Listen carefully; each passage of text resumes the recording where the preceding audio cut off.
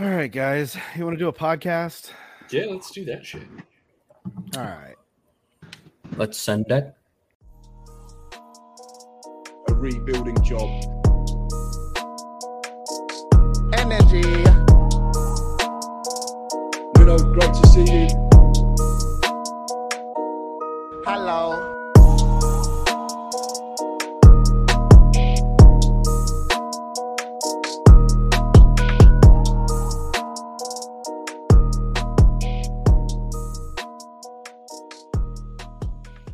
Welcome into the Tottenham Depot. I'm your host, Andrew. You can follow us at Tottenham Depot. You can follow me at Astetka.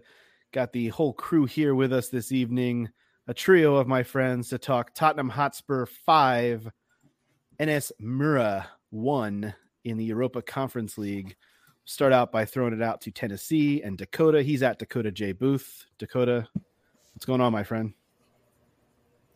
FIFA is going to be out while these people are listening to it. So that's a fun thing to do. FIFA doesn't pay us. EA Sports does not pay us. So I'm not going to tell you to go do that and then have the dream season that we all wish we were having right now. But that does sound like a really fun thing that I'm going to be doing over the next couple of weeks. But that's what you're doing. So that's what's taking up Dakota's time right now. We've also got Scott up there in the Pacific Northwest at DSM Spurs. Scott, what's going on, my friend? Not a whole lot, man. I'm a little bit pissed that Dakota's going to get 3 hours before I'm able to play FIFA out there on the East Coast, man. He's going to get a nice taste. But no, we've had a little early access out here and got the Pro Club team built last night, and jerseys are set and got the stadium built. And fuck, man, 21 is gone. 22 is life now. I'm not even here to talk Tottenham. It's fucking Job Chase 1776. It's an all FIFA version of the podcast, apparently. Todd and I are more casual FIFA guys, I think. I don't even actually know if Todd is a FIFA guy at all, but yeah, I'm a FIFA guy. I just have 3 kids and a full-time job, so I got shit to do. Right, exactly. There you go. You got to use time blocking, man. You just got to use time blocking. Thanks for that. Let me know when your 3rd kid gets here, and we'll have that conversation. That's just what I tell every single employee of mine when they come to me with any problem. I'm just like, you really just got to work on time blocking, bud. They're like, whatever, man. Fuck you. Sorry. Todd is at TC_Kasho on Twitter. And Todd, let's jump right in and start with you, my friend. This match today, I feel like there's going to be a lot of complaining on this podcast tonight. I don't think I'm going to really be a part of it. It's a 5-1 win against a team from Slovenia that everyone kind of expected us to thump on, but this was a weird one to watch, and it was kind of boring at times, and it was kind of lackluster, and it was a heavily rotated side. But what were your first impressions after the full-time whistle of this one today? Well, listen, I mean, first off, any day that you get to talk about Tottenham Hotspur winning a match in Europe is a good day. So let's just go ahead and get that out of there, out front. And I was having a conversation with a scummy fucking friend of mine, if you get what I'm saying. And he was talking to me about all their kid sponsor cups that they've won recently and whatnot, but couldn't ever tell me anything that had to do with a European win for them. So for me, though, this was something where when you go up 2-0 in the first 11 minutes of a match, it makes for easy viewing. Now, granted, we did some Tottenham shit along the way, and if Shubes were here, he would love to point it out. So, Scott, I think you're going to have to do a fair amount of the heavy lifting in that regard. But as far as I'm concerned, I watched Harry Kane get a hat trick, and we won 5-1 in Europe. Yeah, before we get to Scott, because I know that's where the heavy dose of the negativity is going to come from. Dakota, what was your feeling at full time on this one? 5-1, but kind of I don't know. Like, to me, it felt like they got 2 goals early and then kind of tried to sit on it a little bit. Gave up the goal after halftime, and then it was like, oh, we better throw everything at them, and brought on Kane, Son, and Lucas, and that was kind of all she wrote after that, right? Yeah, totally. That's exactly what happened, and we were pointing that out in our group chat too, that we were playing kind of lackadaisically after we scored that second goal, thinking, all right, this is done. And I mean, not to call you out, but you said, well, it is done. And it was. I was like, well, we need another goal for me to feel comfortable with the way that the lack of energy that we were playing with. And not too long after is when that worldie of a goal went in, which, to be fair, that's exactly what it was. It was an incredible goal. But yeah, it was a one-time finish in respect to the guy, but our fucking. Well, I'm not going to go directly at his throat, but our keeper didn't even move, bro. Our keeper didn't even move. Yeah. There's only one place. Cement boots Golini there. Good gravy. So I don't think he could see the ball that well from where he was standing. There was a whole bunch of people. Oh, you mean from outside the box? From outside the box. Yeah. Neither here nor there. It was a great goal. There's no shame in saying that it was a great goal. But yeah, I think.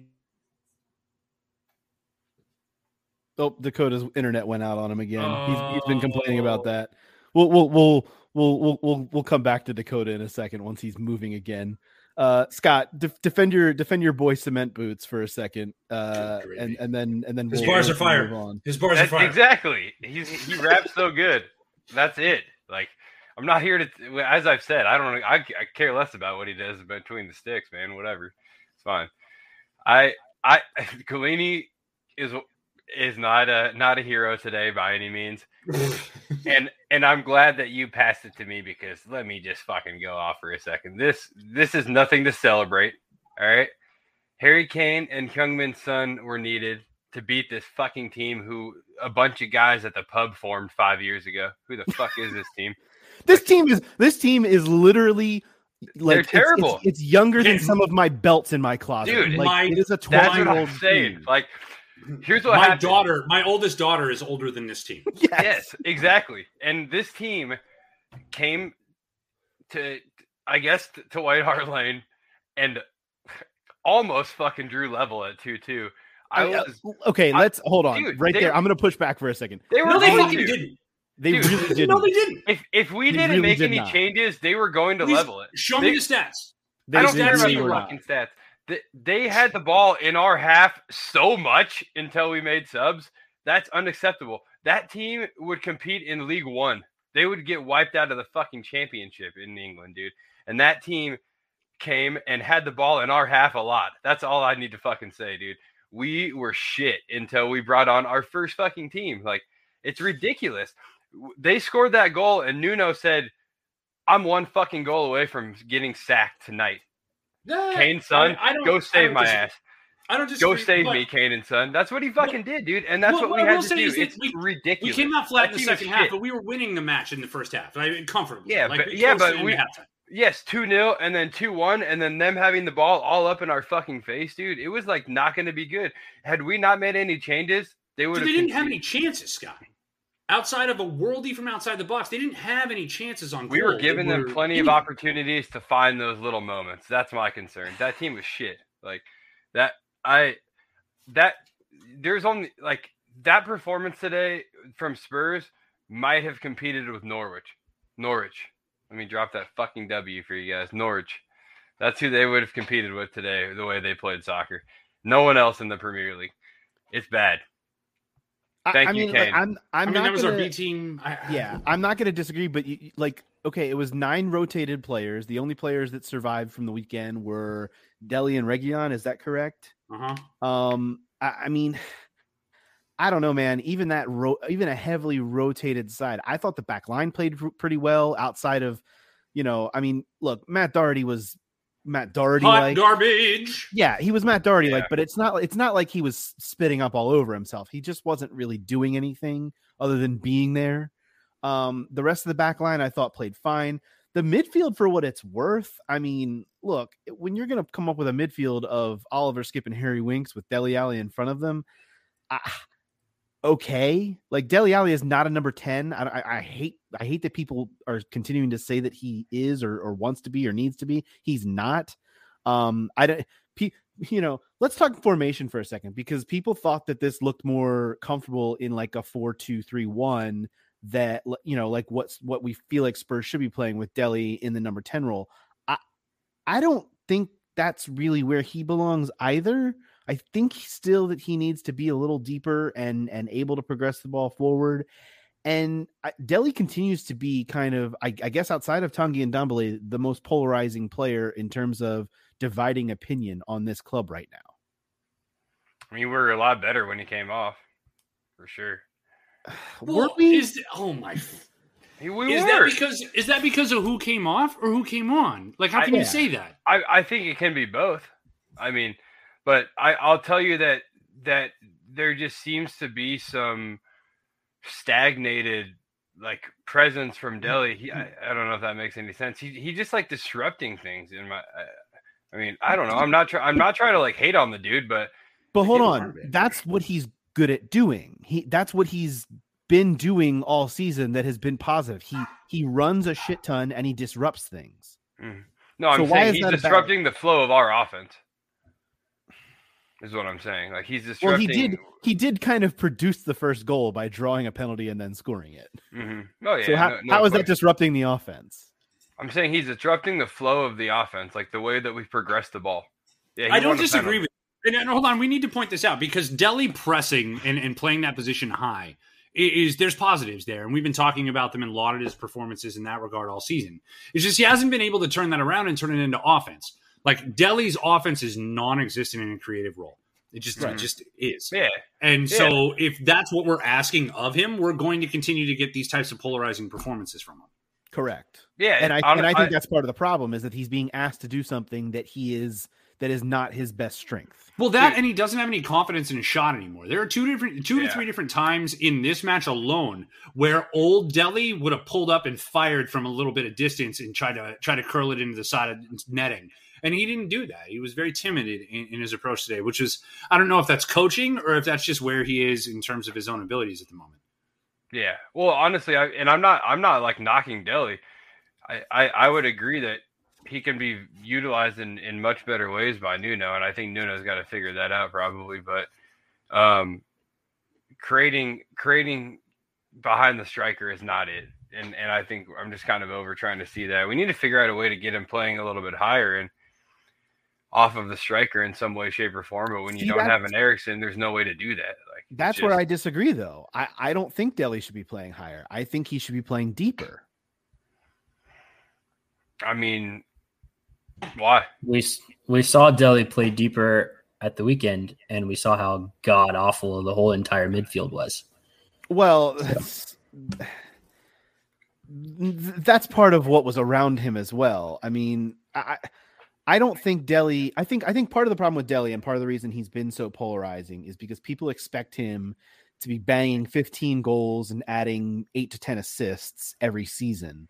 And that's just he's not going to live up to that potential from 4 or 5 seasons ago. He's not that player. Maybe he could go into a system or a different league where he could put up those kinds of offensive statistics and numbers, but I don't see him doing that at Tottenham Hotspur.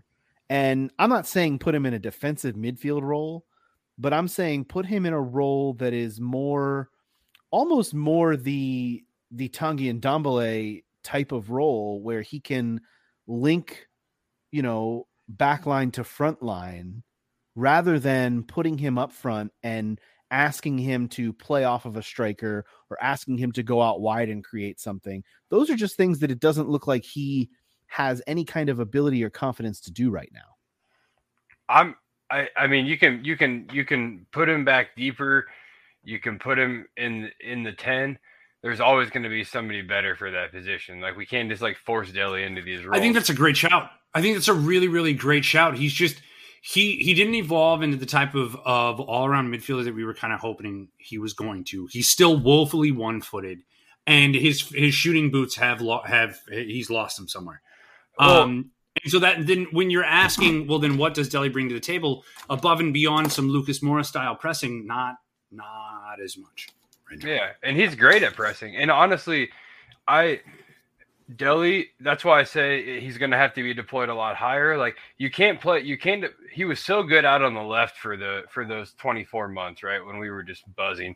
But that was Eriksson, man. Like Eriksson is the reason that everybody was as good as they were. Harry Kane, you're exactly right. Like no question about it. And so Delhi, I'm sorry, but unless we can find a way to play him out the striker, we can't play Delhi anymore. Like I like Delhi. I want him to be successful, but like he can't play anywhere else for this team anymore. But also there's not another player that can can fulfill that role of We pressing. have no creative player unless you wanted to stick Tanguy up there and say, which you probably could, but you need two people sitting behind him, and you say you have no defensive responsibilities. But Tanguy's not gonna press like Delhi does. Exactly. Not at all. Not even close. Never. Not even remotely close. Never. And the Delhi conundrum is a tough one, and unfortunately, I think that he's going to be someone where it's addition by subtraction. We get better when he's gone, and I can't believe I'm saying that because I've been a Delhi supporter for a long, long time. Wear his number on my back, but it's tough. Like he's just not producing in the way that we need him to produce in order to continue like backing him in the way that this club has. Mm-hmm. When does that kind of thing even not to jump way ahead in the timeline here, but when does the kind of thing of Delhi, because there were rumors about this, a year and a half ago about Delhi potentially going to PSG when I think that'd be a great move for him. Was hired there. I mean, but how does Delhi go into a team like PSG right now? Like he doesn't. Well, not PSG now. It was PSG 20 months ago or whatever. Like it's a totally different situation. But he could go to Lille. He could go to Spain and there. crush it. He could go to Italy and have a great career.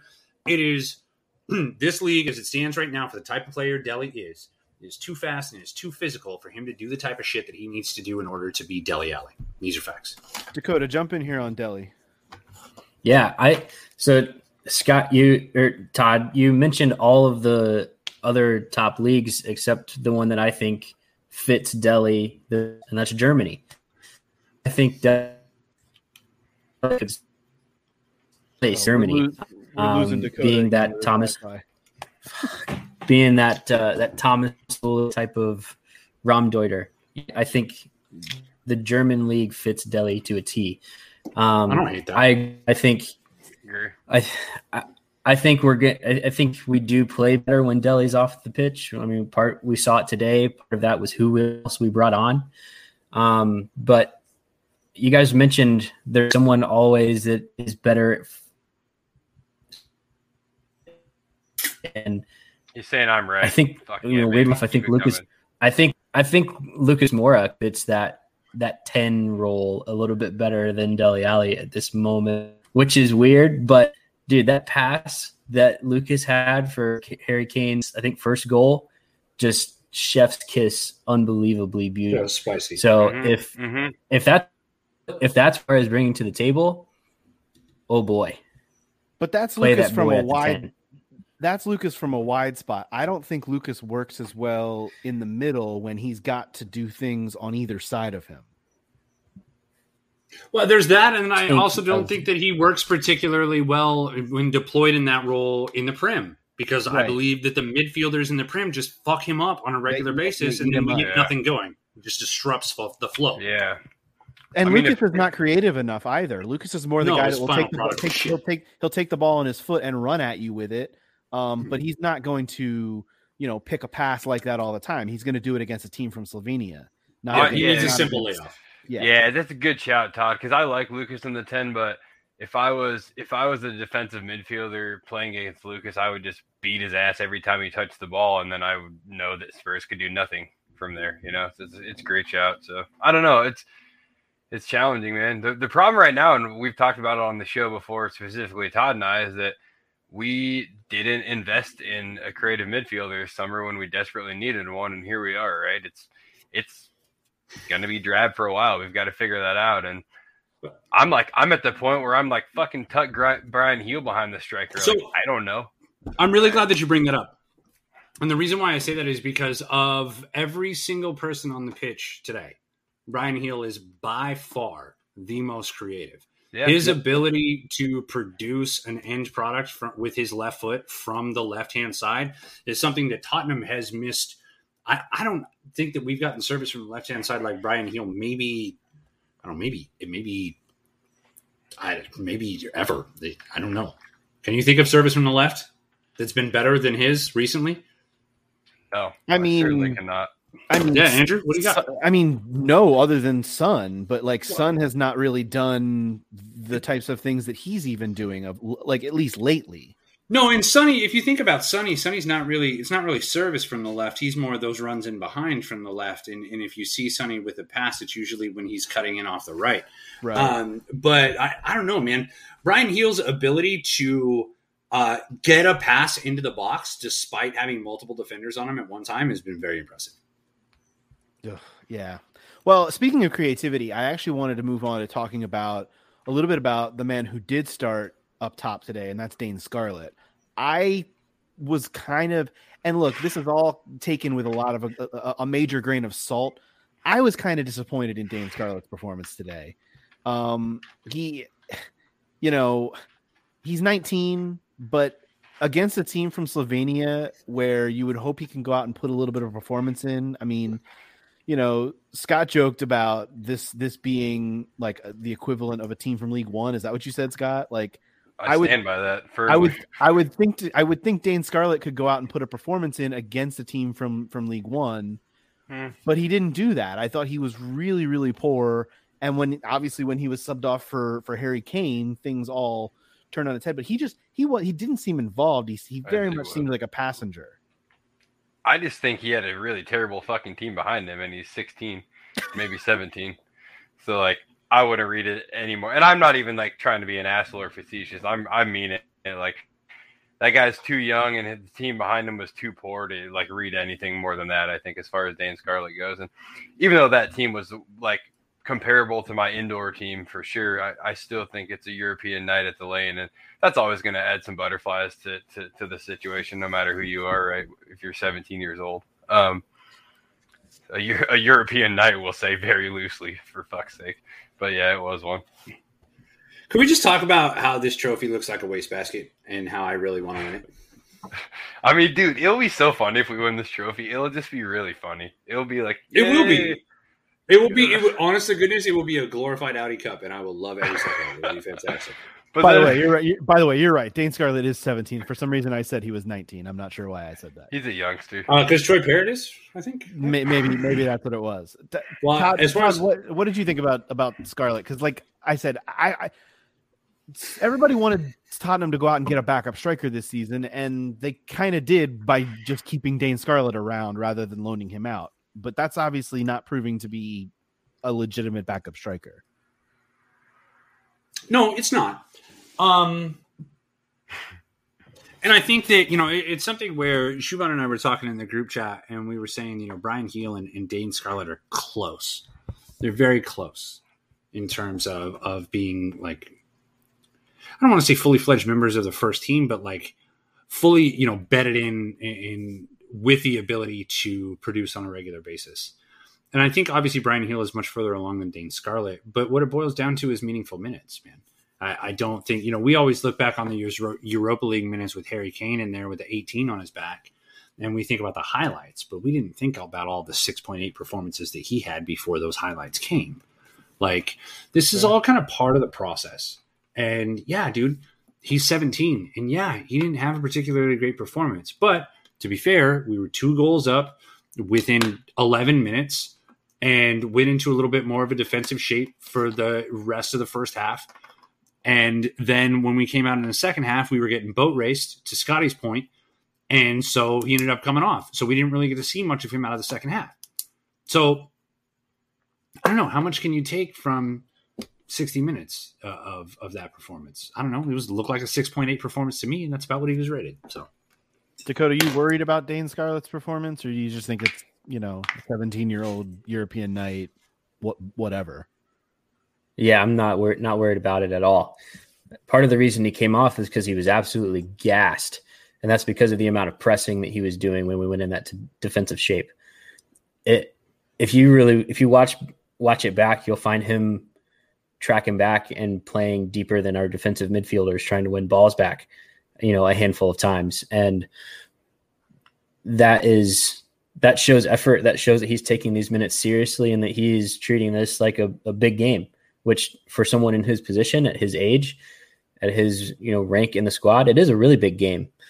So I'm really pleased, really happy with that defensive work, but I really liked his movement off the ball. I think he was able to put himself in positions to receive the ball and then to do something with it. We just didn't quite see that end product, which for a 17-year-old, we can't really put those expectations on him quite yet. A lot has been talked about Dane Scarlett, he's going to be, the next striker to come through and play his whole career at Tottenham and be our next Harry Kane, essentially.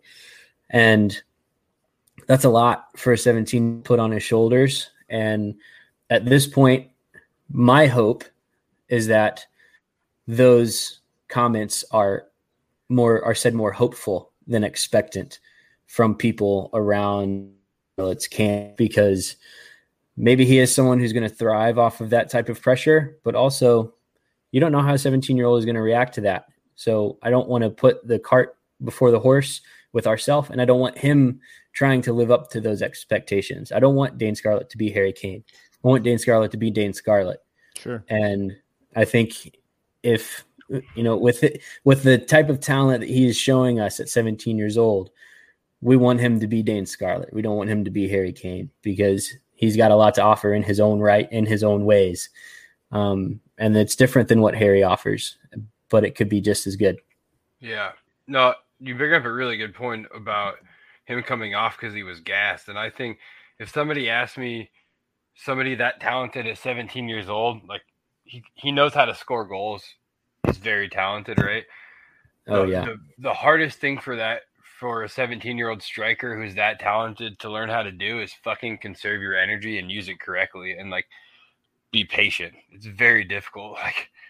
It really is. You have to learn how to not run all the time. And that's something he's going to have to learn how to do, right?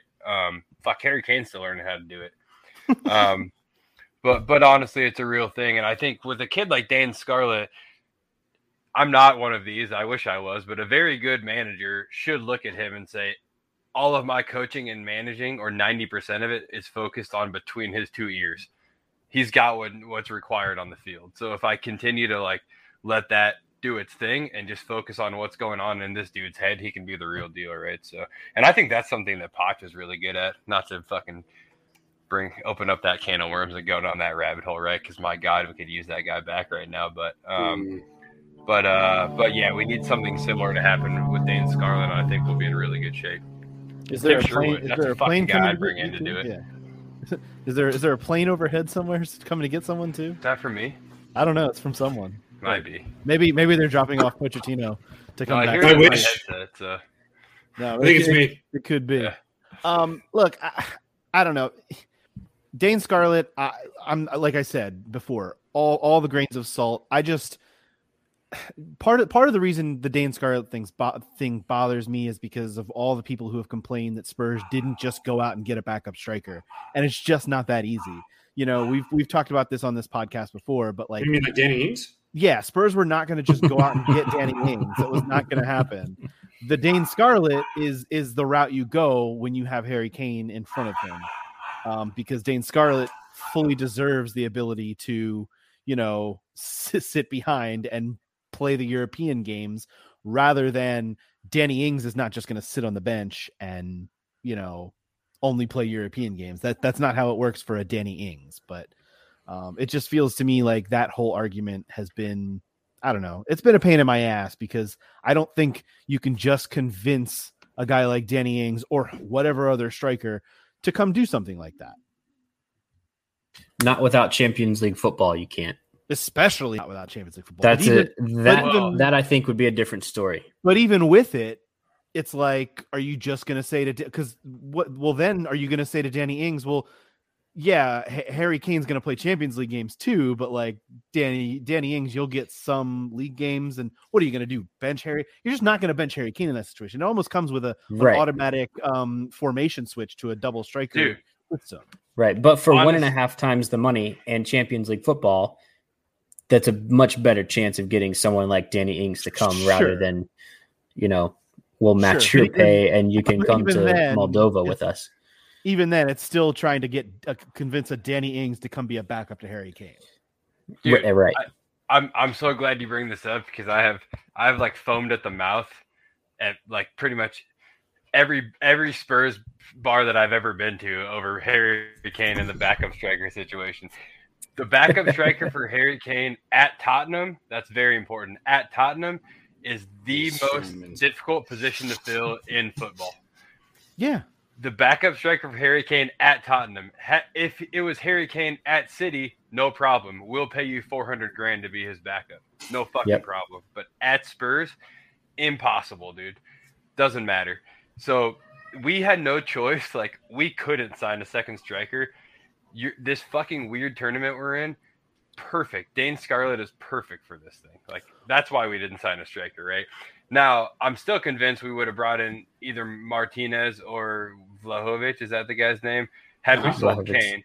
And I think as soon as it was determined Kane wasn't leaving, we said, "Oh, we can't buy another striker right now." Actually, just kidding, but we will next summer. They could have brought in another striker if it was Fernando Llorente or Carlos Vinicius. And I probably would have brought in Llorente. Hey, but not Vinny Danny coming Ings. back would have been the worst thing ever. Yeah, I would have brought back Vinny too. Totally. Yeah. But could we? But not someone like Danny Ings. Yeah, No. but was Benfica just going to loan us a guy? Well, they sold him, didn't they? They sold him. That's what I'm saying. We could probably Yeah. go get him now in January. He went to PSV. For a nice little discount too. He went to PSV, and I'm sure that he's doing just fine there. Would be my Did guess. Levy masterclass this? Go back. He brokered the sale, dude. stop. He did. Don't I use. I don't guarantee it. Don't use Levy Masterclass together, please. That's gonna get us or at least you canceled. Hey, listen. Nope. Real quick. I'm going to use the word Levy Masterclass to tell you guys a bit of history that gets overlooked. The year before we sold Gareth Bale to Real Madrid, Daniel Levy bought out the 25% sell-on clause that from Southampton for £3 million. Facts. Smart lad. Levy Smart Masterclass. lad. Okay. Exactly. He just fucking brought in Paratici, who brought in fucking Brian Heel, and who brought in Pape Sarr, and who brought in the hottest fucking bars in the game in Mr. Golini. So Who brought in Nuno Espirito Santo, where 60% of this club is saying Nuno out. that guy. Hey! He hired a manager. He didn't bring in Nuno. He hired a manager. Yeah. I don't know. Come on. He was left. I think by the time we brought Nuno in, Paratici was like, "Oh Jesus, what have I done?" Juventus. Do you He still hired have a an opening? manager whose name is Nuno. That is. Would what Conte he did. do better with this group? That's the No. question. I don't know. Exactly. I mean, yes. Yes, this I think team he still- actually would. He would, but I still say no Because I do think that we have lost matches this season because of the tactical. You're not setup. hearing me. You're not hearing me. I'm saying, would he do better with this group? I'm not saying would he win more matches. I'm saying, would he do better with this group? Because what this group needed was someone to galvanize it and bring it back to the fan base after the Mourinho shit show. I think we can all agree with that. I don't think Conte would have galvanized. I think he would have further fractured. I think that that's a very fair point. And I will also say, going back to the Dele Alli of it all for a moment, you know, if you watch his interview after the match with the club, you know, from the club's official account,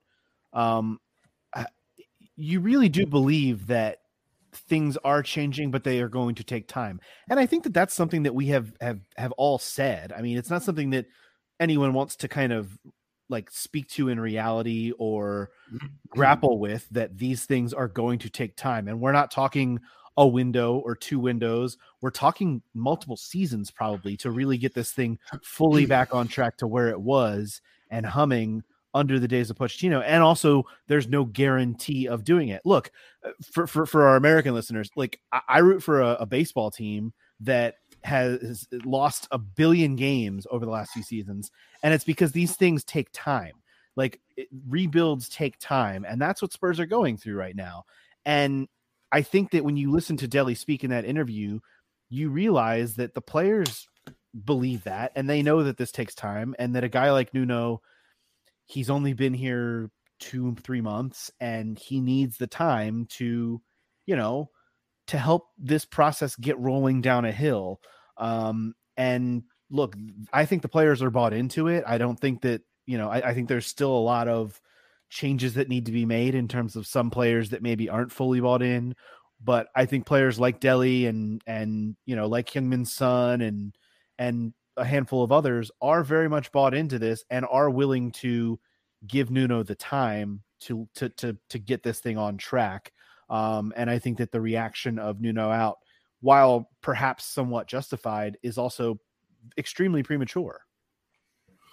The thing with that is there was some news that came out yesterday on Wednesday that Spurs had contacted Gallardo, who's the manager from River Plate. He's won more trophies than anyone in their history, and basically more than anyone in South America. And that he was willing to come, but he didn't want to break his contract with River Plate. Well, that contract's up in December. So in my opinion, that puts some pressure on Nuno to get this right, because there's pretty much a set plan in place to get a guy that was more valued above Nuno in the manager search. So that, last pod I said he's got 30 days. He's got 3.5 more weeks left of that 30 days, and it could get dicey if results in the league don't pick up, and especially if we lose that Carabao Cup match. Scott's licking his lips over there. He's chomping. Dude, I did not know this. Is it Burnley? Is that at Turf Moor? Is that what you're talking about? It is. Yeah. Man, you guys are just trying to pack his fucking things for him, aren't you? I'm not. Look at what's I'm saying happening on if the these field. things happen. Are you not? Scott is. I think Dakota's Scott. Dakota's just pointing out that the club might be. Yes. Dude. This is or whatever. If you guys don't think that what you're seeing on the field is extremely problematic, that we were going to get Marcelo Gallardo right now. Oh, I'm all in on this. Let's go, dude. What the fuck? And they love Tottenham in that part of the world. It's done. Let's fucking go. It's done. Oh man, that's exciting. I don't want it to happen. I think Nuno can do some really good things, but man, we need to see it on the field. Hey, my guy's got to see it. He's got to see it for sure. Right. But in a place like Tottenham, I think he can thrive. We have the means. But I don't know that he has the tactics to the other guy's points. I mean, not Gallardo. I'm saying Nuno specifically. Nuno, yeah. I don't know. And that's what I'm saying. Like I think we've got to see that in the next month, because this thing can get really far away from us really early on. Yeah, I think that's a good point, man. I think really what we're seeing here, at least what I'm seeing on the field, and Scott, this is kind of to your point. It's like whenever you watch, like I'm an MMA fan, and like whenever you watch like Max Holloway, Brian Ortega had a fight where Max Holloway just beat his face with his jab for 5 rounds. And literally to one point in time, he stopped him and he grabbed his arms and he held him up and showed him what defense should look like so he doesn't keep punching him with the same jab. I feel like when we're watching a lot of these top 6 managers against Nuno, we're watching Max Holloway against Brian Ortega, and they're hitting him with the same fucking jab over and over again, and he's not doing anything about it. So I think that because of that, our patience is running thin after the year that we just had. So running into the same jab over and over and over again is going to get people like Scott to get pretty jumpy pretty quick. I get that. Yeah, no, and I appreciate you saying that, because like I've been bantering and doing my best to provide entertainment a bit, but at the same time, like I look at what happened against Arsenal. We know what they are. We know that we're a more talented team. We know that they have a very talented attacking group of available attacking players, whatever you want to say. A defense that's getting its shit together a little bit at a time, and a midfield that's very hit or miss. They were always going to look to do exactly what they did to us, which was counter up the middle and carve us to shit, because they'd probably watched a few matches under Nuno. It's all it took. Nuno deploys one central defensive midfielder, which was not even a defensive midfielder at all, knowing exactly what Arsenal was going to do. Like, this is where I'm so over this shit is I have coached U13s is the most advanced level that I've coached at, right? I'm not a Premier League manager, and I could have told you all fucking day that the way we set up was disastrous against the way Arsenal set up. And for a Premier League manager to have not seen that, and then for the first 20 minutes to transpire and nothing be done about it, was just fucking criminal, man. Like, I'm over it. It's clearly he's not cut out for this level of management. And it's not the first time. This isn't one result in a vacuum, right? So here's what I want to see from Nuno, and I think this is the way that Nuno gets out of this spot. I think Nuno needs to stop worrying about trying to play football the Tottenham way and worrying about trying to play football the Nuno way. I know where this is If he does that, the Tottenham way will come. I know where this is going. Dakota wants a back three. I've been waiting on the conversation coming. Yes, I want a back three. I've been talking about wanting a back three since last Christmas. Okay. I think what we're waiting on is Romero to get right. This is actually kind of perfect because I did want to bring up Romero because I thought Romero had a really nice game today. Agreed. And I'm starting to think he will play on Sunday. I'm starting to think that the best center back combination is Dyer Romero because Sanchez has been shit for a while. He had a good first 3 games, but since he came back from international break, he's been Sanchez. He's fallen back off the off the map. But who's the third center back do you throw in there? Do you throw Joe Rodon in there? Man. No, for me it's Rodon. I mean, I guess if you want to move. Here's the thing: if you want to move Dyer to the right hand side, then yeah. But you don't. I'll tell you what, though. No, I'll tell you what, though. I think you could do either or match to match because you could put Rodon on the left and Tangang on the right of a Romero Dyer, sandwich. Ooh, that's sexy. Ooh. And then you've got Emerson and Reguilon to bomb up the wings. Ooh. I mean, that doesn't sound awful. Let's go. But then the question remains, if you're putting an extra center back on the field, what the fuck are you doing in the midfield? Because it's a 2. It's Skip and someone else. That's not Højbjerg. Thank you. God, how good was Skip today? Beast. But here's the thing. So good. Here's the thing. If you're going to get dominated up the middle in the midfield by a team like Arsenal and you're only going to put 2 midfielders on the field, can you do that in every match? I don't think. Well, here's the thing. We got dominated in the midfield by Arsenal because our midfielders weren't playing in the midfield. We really only had one central midfielder, like a 4-2-3-1. And he was playing on the left-hand wing. Exactly. Like Dele and Tanguy were tasked with pressing wide. Like they were doing what they were told. It was fucking Nuno's fault. PEH was a disaster, but like it just feels like this team has too many midfielders to only play 2 of them at a time. Well, but a 4-2-3-1 is very fluid. Like I think 4-2-3-1 allows you to move between defense and attack very easily. We're not talking about a 4-2-3-1, Scotty. We're talking about playing a back 3. Oh, okay. All right. Well, yeah, I think. Oh. So you're only going to have 2 midfielders on the pitch. So you're going to play Skip and Ndombele, or you're going to play Skip and Lo Celso? You're going to play Højbjerg and one of those guys? Skip is on. Skip. Sorry, I guess I kind of lost track of like where we were going with the conversation here. I think we're talking about a 3-4-3 now. Yeah. So if we're playing if you have 2 people in the midfield, if we're really playing a 2 midfield system, it has to be Skip and then someone that can progress the ball, which is and we don't have one of them. Which is why you can't play the 3-4-3. You need to play the 3-5-2. Exactly. And because otherwise Kane gets lost in the fucking middle. You get no service to the middle of the box, and now all of a sudden the best striker in the world is rendered useless. We watched this against Chelsea and Arsenal. It's fucking nonsense, boys. Dude, at this point, I would literally do this. If we're going to play a back 3, we're just having a silly, fun conversation at this point, right? But this is serious, Scott. I mean, dude, if Nuno's listening, we could probably help, bud. Love you, but here we go. I'd probably play back 3. I would play Skip behind a line of 4. That would be Reguilon.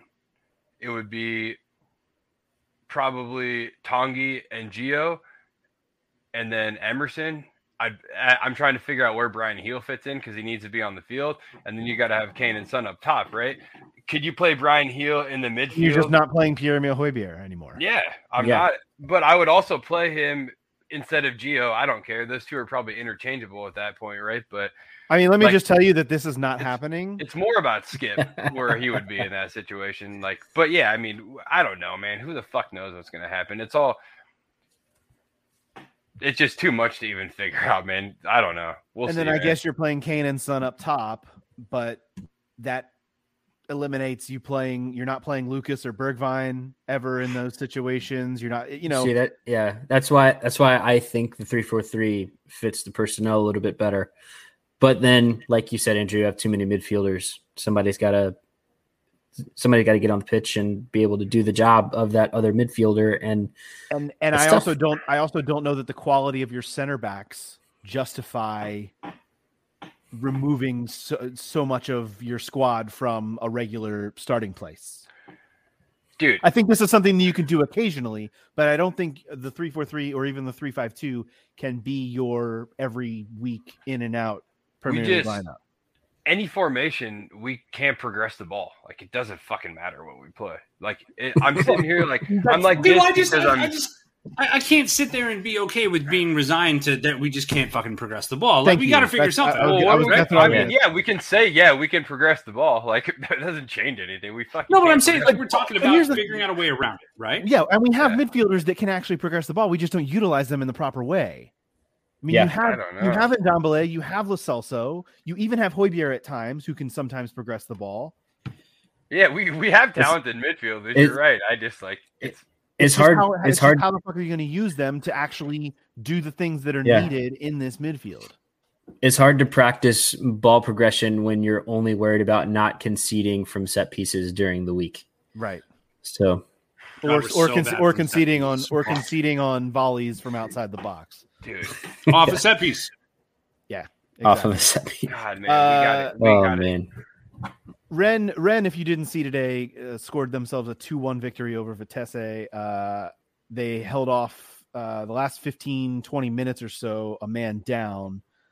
So currently on the table in Group G in the Europa Conference League, it is Tottenham Hotspur on 4 points and ahead on goal difference over Rennes. Vitesse is at 3 points, Mura at 0 points through 2 match weeks. The next match up for Spurs is Vitesse. That comes up, I believe, in a couple of weeks. So we'll see kind of how that, 21st. So 3 weeks, I guess it is. So we'll see kind of how that progresses. But it'll be another big match for Nuno in this kind of, what did you say, Dakota? 3 week or 3 month rather period. However long it lasts, I mean, we'll see kind of where it goes from there.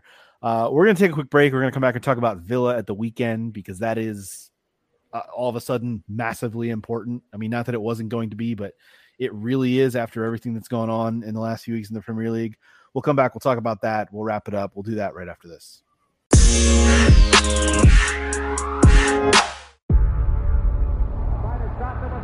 Before history is written, it's played. Before it's frozen in time, it's fought one shift at a time. Before it's etched in silver, it's carved in ice. What happens next will last forever. The Stanley Cup Final on ABC and ESPN Plus begins Saturday. Welcome back into the Tottenham Depot. Andrew here with you, along with Scott, Dakota, and Todd. Spurs got a big one at the weekend, boys. Aston Villa. It is no small task. Villa, of course, beat United last week. Tottenham are on quite the little run of losing here in the Premier League. After the 3 wins to start the season, it has been 3 straight games, conceding 3 goals in each. Losses to Palace, Chelsea, and of course Arsenal.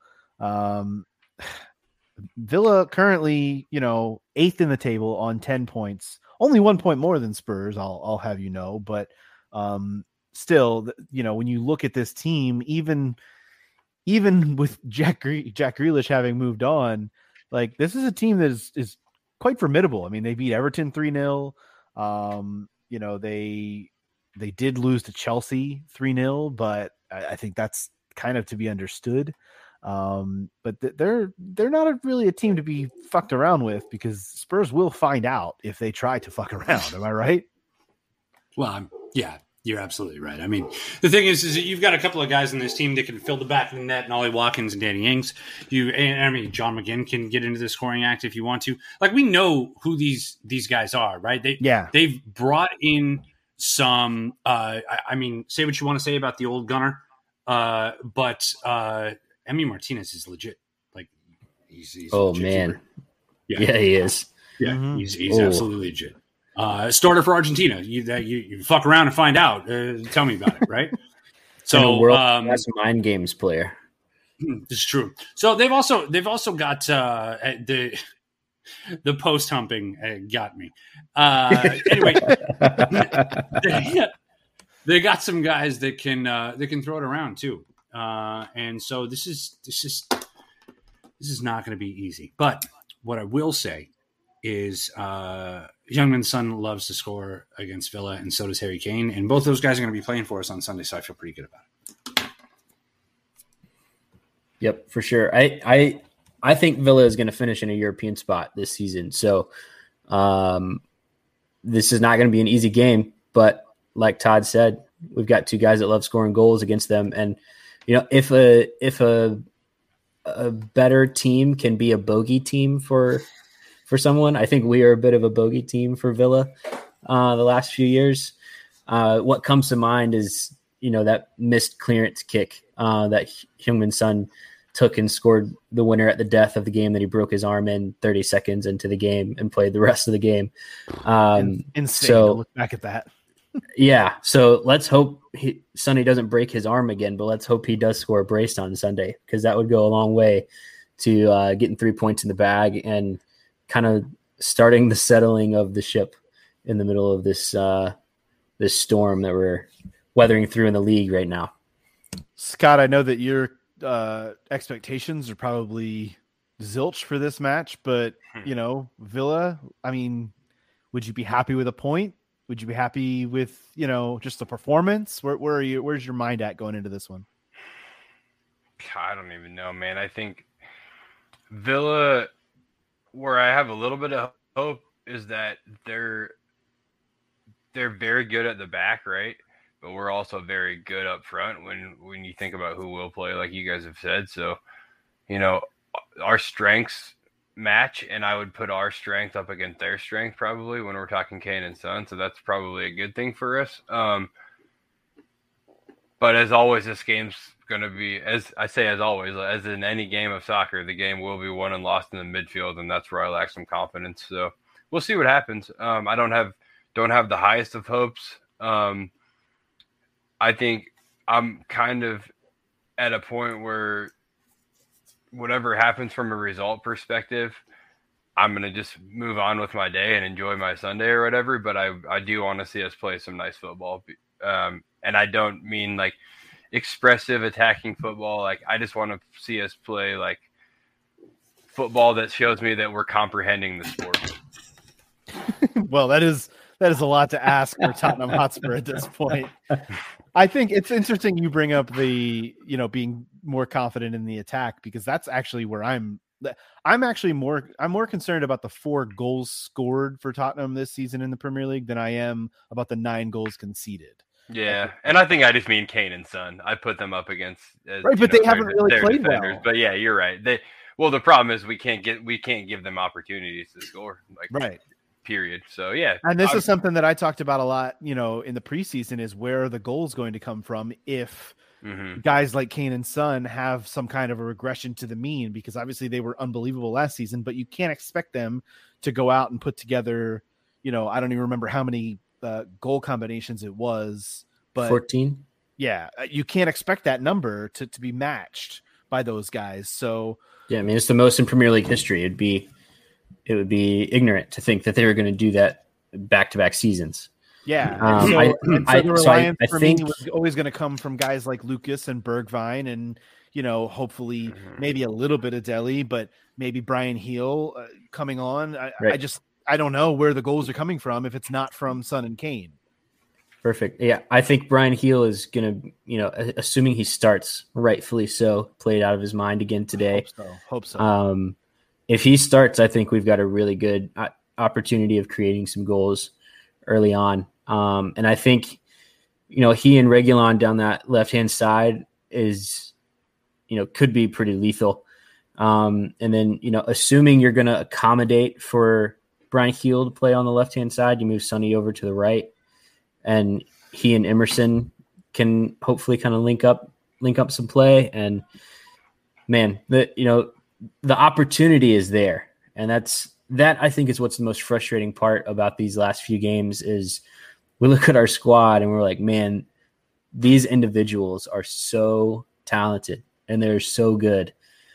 And then they go out on the pitch and do what they've done, and it just leaves a bad taste in everybody's mouth. So hopefully that gets righted on Sunday and we can get back into a good vein of form, and we don't have to worry about counting down the days until Nuno's gone. Speaking of leaving it a bad taste in the mouth, really important game because it's the last game before another international break. And we all know how Spurs fans felt after the last international break when Spurs were sitting top of the league on 9 points after 3 games. You go into this one and you suffer another defeat and end up, with 4 straight defeats, heading into another international break after, you haven't won a game in the Premier League since before the last international break. And now we're to another one. That would not be a good way to go into that international break. On the flip side, at least this is the last game before an international break because we don't have to continue talking about this bullshit for very much longer. We get a little reprieve from it. We get a little bit of a break from it. And players will go off and we'll have World Cup qualifying to talk about and those kinds of things. And we'll look forward to, thanks to those of you who gave us feedback on the international break pod we did about the United States men's national team. We will hopefully do another one of those. They've got a handful of matches during the break, so we'll bounce around and talk about some of those things during the break. But there is one more of these to get through, and we got to do that on Sunday, and we will do that in time when Spurs play Aston Villa. That's going to do it for us, guys. This was, fun. A 5-1 win that didn't really even feel like almost that great. It kind of felt a little icky, but also like it's NS Mura, and that's just the way it's going to go against that team. And I think we all kind of knew that when you play the 5th best team in Slovenia, you got to be able to put up a 4-goal victory, I guess. But hey, they're the Slovenian champions. You take it easy on those guys, huh? Well, excuse me. Really, really cool to see some away support for them today. It was in the stadium. Especially because there wasn't a ton of Tottenham support. I mean, there was enough, but that stadium was quite barren, let's be honest. More full than the Etihad. Well, anything's more full than the Etihad. But it'll be interesting to see the return leg because I read that Mura's stadium, I think, holds like 3,800 people, which is quite the difference between the, 70,000 that could pack up Tottenham Hotspur Stadium. If I'm not mistaken, I think they're going to be forced to move to their national stadium, which holds more. That would make sense. That would make sense for a European match. For dumb UEFA rules. Yeah, I actually kind of would prefer to play in the smaller stadium for the vibes. But, yep. And be able to have 3 birds on the back of the Ajax kit and the snake on the inner kit and all this dumb stuff. Yeah, UEFA sucks, man. Yeah, fuck UEFA. The one thing they don't do is try to cut racism out, and I'm not even joking at this point, right? That's the one thing that they fucking don't do. So fuck them. Yeah. Well, that's a good note to end this podcast on. Fuck UEFA. Not as people, as an organization. I've never met any of them, but as an organization, fuck them.